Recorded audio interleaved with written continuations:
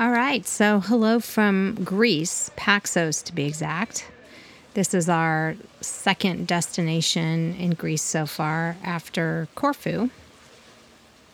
We've been in Greece, like a week or so? Yeah, like a week. More. A week and a couple days, maybe. Yeah, the days kind We of... stayed 6 days in Corfu. So 6? Mm-hmm. Oh, wow. Wow, it's almost 2 weeks. Yeah, so what do I know about time at this point? it'll be 2 weeks on Tuesday or Wednesday. First of all, happy Father's Day to you, and happy Father's Day to all of our fathers who are listeners. We wanted to talk about anchoring today. It's kind of all things putting your boat in place. So that includes anchoring, mooring balls, med mooring, stern ties, dock spaces so far and what we've observed. I think I'll preface this whole podcast by saying this is just our experience so far. We do not, attempt to claim that we're experts on the topic. It's just our observation and learnings so far since we've been on the boat. So, you have any opening thoughts before we kind of dive right in? It's a shit show. It's a shit show. It is. It's kind of chaos. It has been, huh? A little bit. I mean, yes and no. Some more than others. And it's still early in the season. Definitely this weekend, or Sunday today, June 20, feels that now we have a lot more charter boats. Yeah. So that's going to add more boats, but also more inexperienced sailors.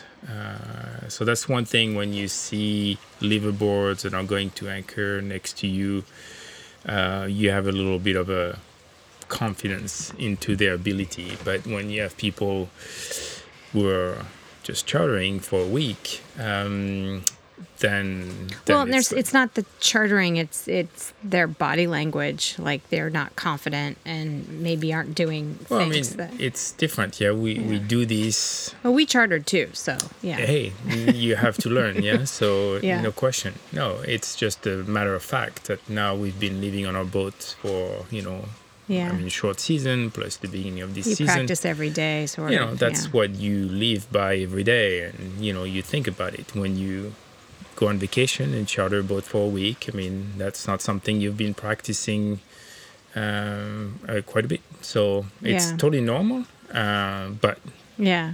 So I was just saying that your level of confidence when you see another boat and you say, okay, that's like a liveaboard, you look at it from one eye. But when it's a charter boat, you're like, oh, man.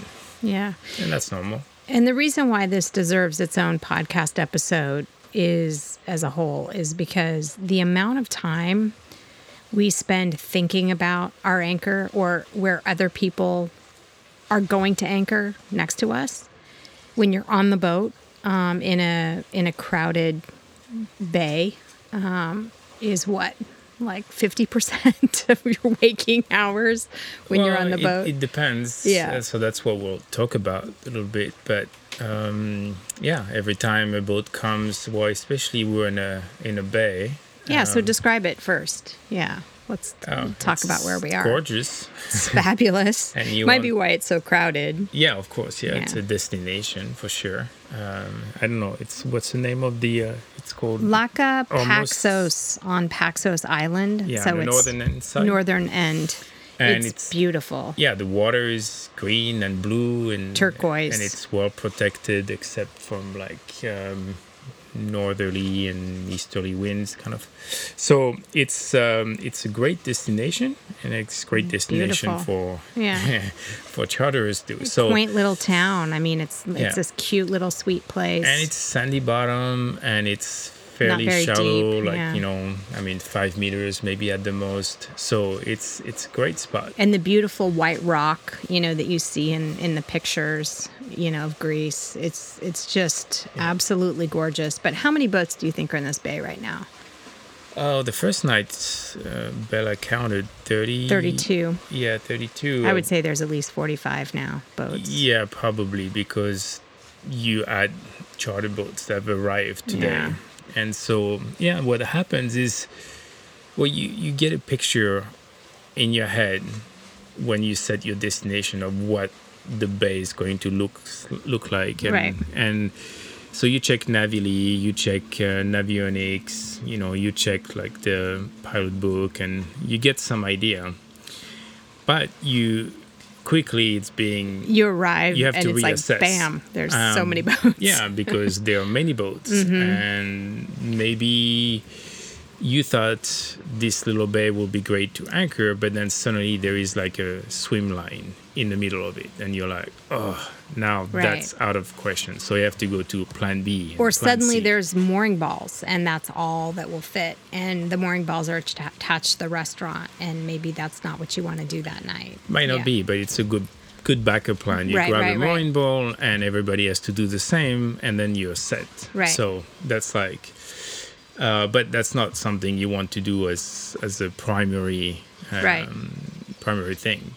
So Or the depth of the water, like you kind of know that from Navily and Navionics before you get in. But like this bay is shallow. Croatia was much deeper, so you had limitations on how you anchored or yeah, so attached. you have to have a destination, but probably to be ready to switch to plan B, plan C, which means this is counter to sailing, but you want to get there early.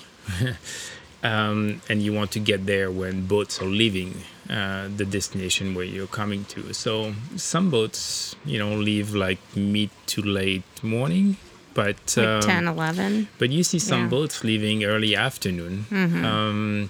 So that will be that. Kind of hear some music in the background. So that will be that window. So the earlier you come,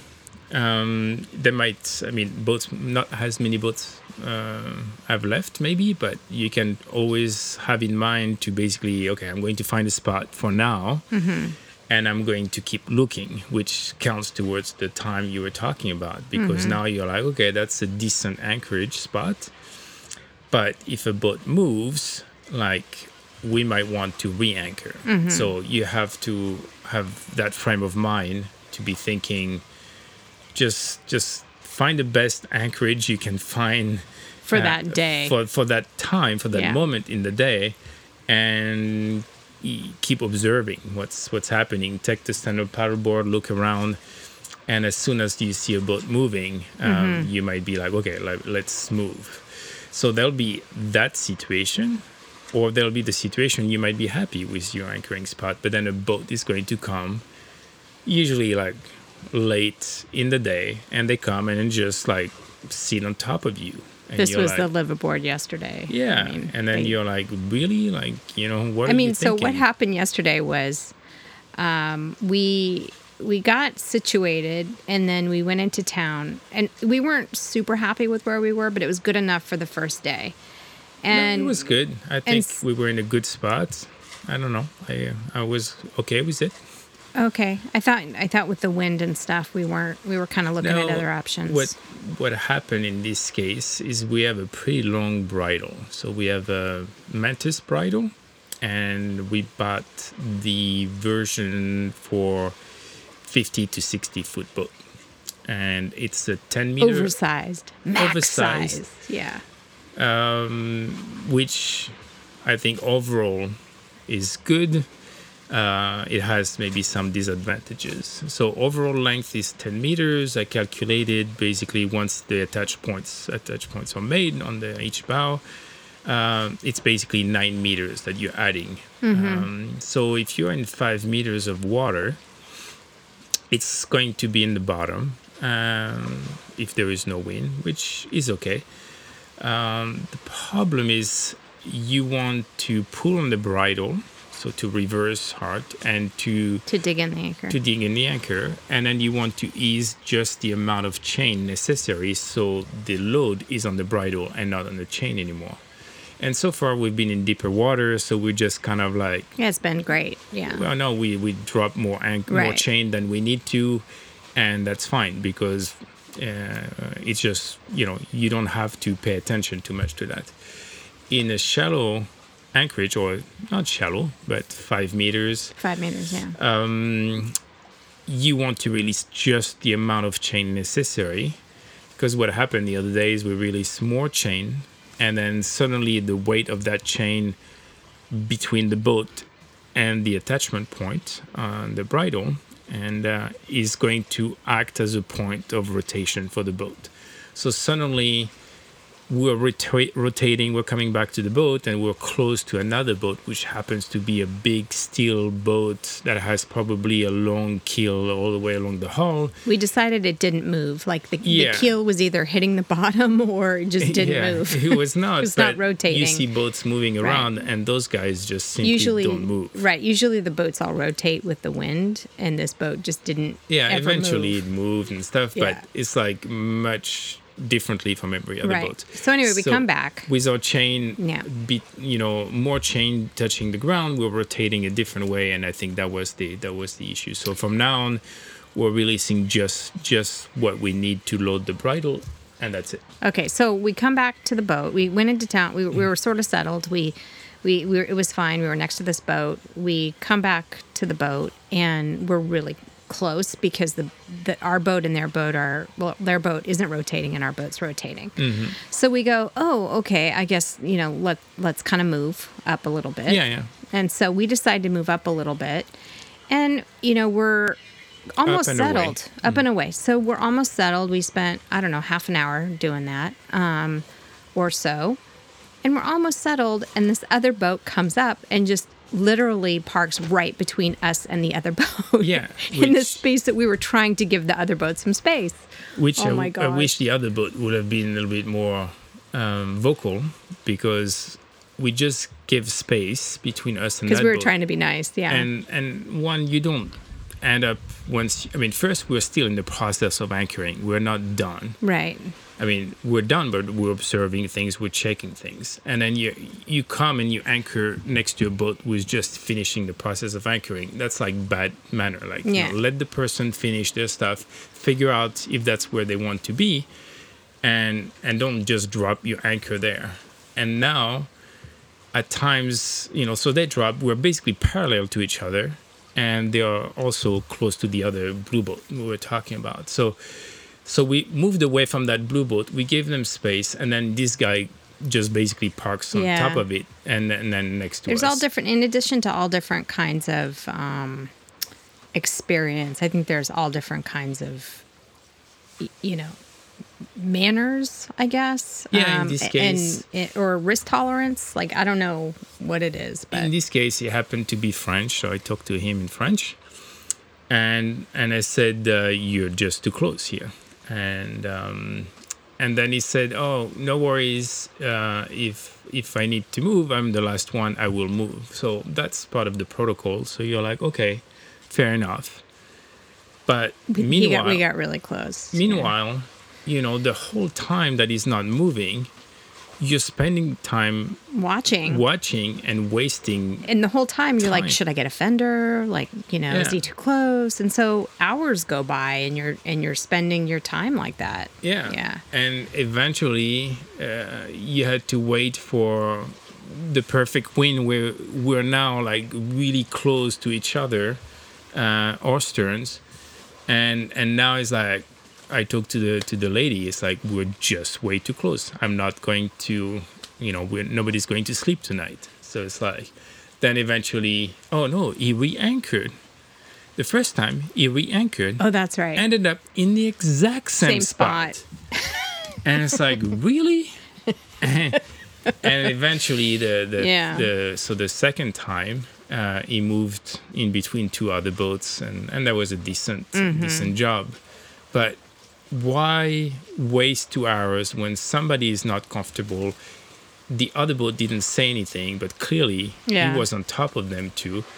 That was like bad manners from the beginning. So just move and re-anchor, because you're not going to enjoy yourself. And that's like 3 boats were basically like monitoring what's going on.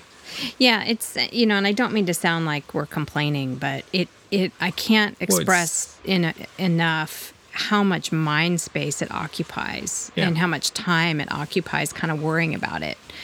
And some people are just comfortable coming in and they plop it and like go to the beach and stuff. I guess we're just not, I don't know, we're not at that point yet, maybe, or, you know, we're just kind of trying to be polite and diligent and everything else. So we have, we have now kind of figured out a tie to, you know, a stern line the system here a little bit. A couple of strategies is you come in a crowded anchorage. The observation is people don't want to go through a sea of boats to go look for space on the other side of the entrance of the bay. Because, it's narrow and it's crowded, so people are going to basically stop at the front. Yeah. They're also not going to be willing to put the effort to do a short tie. And also they're not going to be willing to anchor in shallow waters because they're not sure. So the conclusion of all this is just go through the anchorage, find a path between the boats slowly, and go check way deep in the anchorage if there is a spot. And know your depth and know how close you can get. And, you know, we're close now, but this is much closer than we were. Remember, I think I had mentioned in an earlier podcast in Croatia, I was like, whoa, we're really close. I think I'm getting more comfortable with how close we are to shore because, you know, you just build confidence, understanding a little bit more about what you can fit your boat into and how long the shore ties are. So now we're pretty close. You recalibrated the depth gauge. Yeah, so we have under the keel, we have 1.3 meters of water, which is an advantage for us because we are catamaran, so we have much more shallow depth than a monohull. So that gives us more options. Also, compared to a chartering boat, they typically move every day. So one, they don't have the experience to tie to shore. They might not have the lines. You know, it's a bit more work. They know they're moving the next day. For us, it's worth doing the extra work.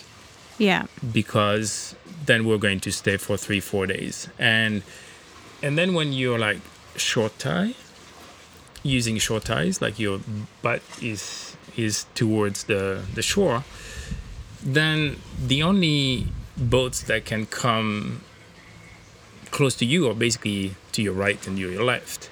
Although what I just observed, just like recently, like this afternoon, is some boats are anchoring in front of you. Nobody has done it in front of our boat so far, but on boats next to us.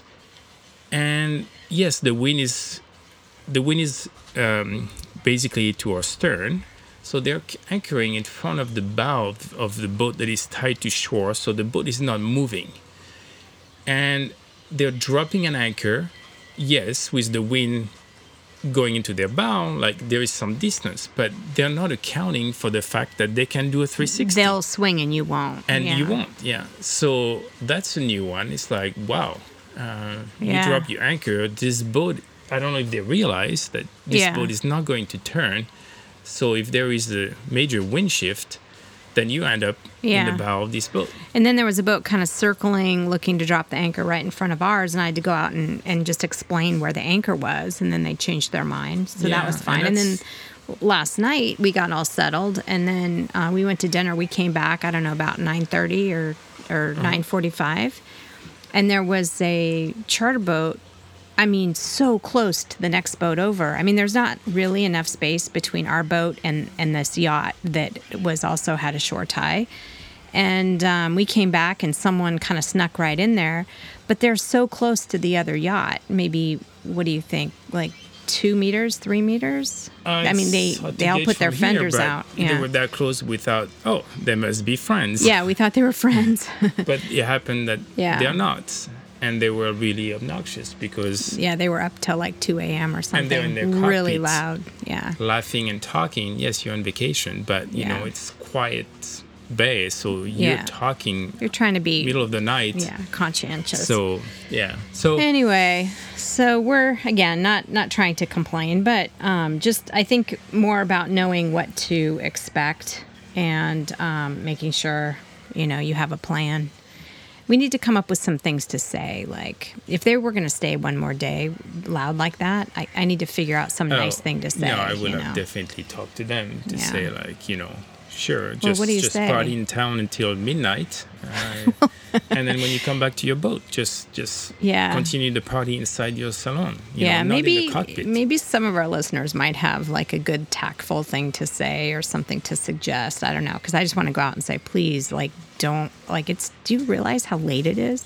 I don't know. Maybe we're Yeah, just and how loud you sound so in loud. the bay. Yeah. Anyway, so what else can we complain about anchoring? No, it's not complaining. It's just to be realistic. And Yeah. It's going to be. I mean, the other option is just find anchorages that are away from like Yeah, this is major another thing. destinations. This is another thing is, you want to go to the destinations, right? Because you these are places obviously that are beautiful. We also have started paying attention to the charter boats and where they go, and the days that they go. So what happens is, they chartered. They got into their Friday, boat Saturday, and they left probably Corfu on Sunday. So now Today's Sunday. Now we know. So basically, you need to go to the Popular spots like Thursday, Friday or well, something. No, go to the like there you see Dream Yacht charter boats, for example. Well, go to the Dream Yacht charter website, and they're all leaving on Sunday mornings and coming back on Saturday morning. So you kind of look. They usually have like a Suggested itinerary. 1 week itinerary. Right. So it might be Corfu to Paxos, and then you do this. Maybe they go down to Gaios, further south from Paxos. So now you need to check that. And for us, I mean, we thought about leaving tomorrow. Now we have to reconsider because we don't want to be in cycle with those guys. Yeah, And let so them go. Let them Maybe you enjoy go to this the bay. nice places, midweek when they're farther out or something like that. Yeah. And then so that's something we need to look at, and when we move, we have to look where the destinations, as we keep moving. But that's definitely something to take into account. And on the weekend, on Sunday, for example, you just go find yourself an anchorage that is just remote, where people don't go to. So let's just quickly do a recap of what we have. So we have a 85-pound Mantis anchor, which has been great. It digs right in. Seaweed's been weird. It's touch and go on the seaweed. And that's 38.5 kilos for people who don't do Kilos. pounds. It's got a swivel.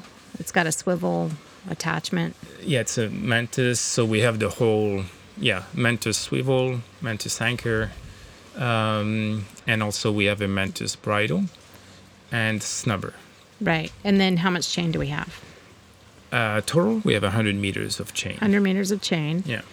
And then our stern ties, our shore ties from the stern, we've got a wheel with, I don't know, people call it tape or webbing, or I don't know what it's called. It's sort of like a strap. How many meters? 70 meters for this one. 70 meters. And then on the end, we bought at a hardware store, there are these big Towing straps. Or lifting straps. Lifting straps, yeah. So we have those to put around rocks. They're a little bit They're more like 3 meters each. reinforced. Yeah, 3 or 4, I think. And they already come at the ends. You have loops. Yeah. So we have a shackle there. Yeah, those are great. And then And then the line is what, 100 meters of we have another one. Yeah, it's like a 3-strand. a braid. Yeah. And this one is 100 meters. I forgot the diameter. It's Yeah, it's thick. normal for like anchoring. It's a big line. And we don't, what we did is we used the strap to sort of attach ourselves and then figure out if we like it or not. There's been times when it's made a lot of noise by like flapping and whirling in the wind at the right angle. Right now we seem to like it. It's fine. So we use the braid line on the other side. Usually we use about 50 meters. Yeah, we've divided the 100-meter line, but we have it in two bags, parts, two yeah. diving bags. So we take one bag. I mean, we take both bags out, and then usually we can do the attachment with just Right. taking the line out of one bag. But we found in some situation, if the strap we're talking about starts to be flapping so much into the wind, well, you could ease it a little bit so it gets into the water and it doesn't flap so much. Or in our case, because we have this one long line, we take it all the way outside above the davits, and the other end we basically attach it to the other side. Right. And we talked about separating it into two lines, but we kind of feel like it's good to have one big long line too. Yeah. So It that's might be another. useful. Yeah, you never know. In some places. Yeah. So that's kind of what we're using right now. We've talked about, and you and I have different opinions or different ideas on the anchor marker, you know, the little ball things, because our anchor goes down from the middle of the boat. So there's no really easy way to attach the little floating ball, I guess. It's a floating ball that marks where your anchor is so people can kind of see where your anchor is. And then there's different kind of ideas about what would happen potentially to that line. I mean, it could get caught. Someone can, you know, at night drive over it and pull it up, and then it pulls up your anchor. So, you know, there's lots of opinions about that. It's easy for us. We don't use it because there's no easy way to attach it. So that's what we're doing right now. So no one can really see where our anchor's at. And maybe in the bay, I think they're like... There's I've a few seen- people, handful maybe, that have them. Yeah, the most. Yeah. 2-3 I've seen. And if you one boat has a stern anchor because it's a monohull, and they want to put the bow into the swell. Mostly it happens at night. It gets a little bit more swell. So they use their stern anchor to move their bow into the swell. So they in this case, they don't have one for their bow anchor, but they have one for the stern anchor, a little ball, to show that behind them, They also they're not have going to one. rotate. Right. So if somebody anchors next to them, they have to look at that. I mean, it makes people Right. think like, okay, you have a stern anchor. Right. But so I think in this case, if you have a stern anchor, it might make sense. Right. And then we have the black anchor marker thing that we hang sometimes. We haven't hung it here. Oh, the day. Yeah, the day anchor light or whatever it is. It's like a Not black light. Yeah, plastic ball. Yeah. ball thing. Yeah, I think I've seen one boat with it here. Nobody cares about it. It seems like nobody pays attention. Yeah, I mean, if a boat hits you, it might be good to have it. We've been using it in Croatia. You mean for insurance purposes? Is that what you mean? Yeah, I like guess. it was out. Yeah. Yeah. But yeah. Yeah. So that's our anchor setup. Anything about diving on the anchor? Anything? No, I mean, It's nice it's comforting to look at how dug in it is. I mean, definitely makes you feel There was good. a big wind shift the other day, and you can see where the rotation of the anchor, the chain, how it kind of like probably moved like 45 degrees, if maybe even more. So it in this case, it digs in the anchor even more. I think in sand with the anchor we have, and we put up to 2,000 RPM, 2 engines. That's pretty it pretty digs in solid. great. Yeah. At least in this type in sand bottom. In Corfu, it was so you had to find a sandy patch between the grass, which was most of the anchorage, but you have some big sandy patches. But the sand was definitely like hard sand. It was harder. It was more like mud. You could get the tip in, Right. but you were not like, okay, now the whole anchor is dug in. Yeah. So that was a Yeah. little bit different. But I think, we'll probably see more sandy anchorages around here. Or even if it's grass, seagrass, in Corfu it's very, very thick. But I think the patches we see so far, the anchor can probably go through them, and then it's sand below that. So Yeah. Well, more will be revealed on our anchoring adventure, and as the season goes by. But it's definitely, we wanted to talk about it because we're also buddy boating with a couple, Vu and Bella, who we met in Montenegro. And we literally spent maybe 2 hours talking about anchoring and anchoring drama the other day. And I was like, oh my gosh, we spend this much time thinking about it and talking about it. It's definitely worth doing a podcast and that's, well, at first, maybe we should do a podcast about buddy boating. It has many advantages. Yeah. But one advantage is when you anchor, there is space for two. Then you have at least one side covered. Yeah, or you one know, angle. At least one of your neighbors is going to be nice. Yeah, and then the other side, you're like, okay, who knows what's going to happen? Yeah. And then, so that has one of these advantages among many others. Yep, and we're starting to get some wind noise here. I apologize for that. The wind's picking up a little bit. But anyway, that covers it for anchoring. If you have any additional questions or even advice, again, if anybody has any good things to say about trying to get your neighbor to be more quiet in the middle of the night, we're also all ears for that, because I think we just want them to be quiet. Mm-hmm. Cool. Okay, so until next time. Bye-bye. Thank you for listening. If you like this podcast, please subscribe, like, or share with another Covert Castaway. Fair winds for now.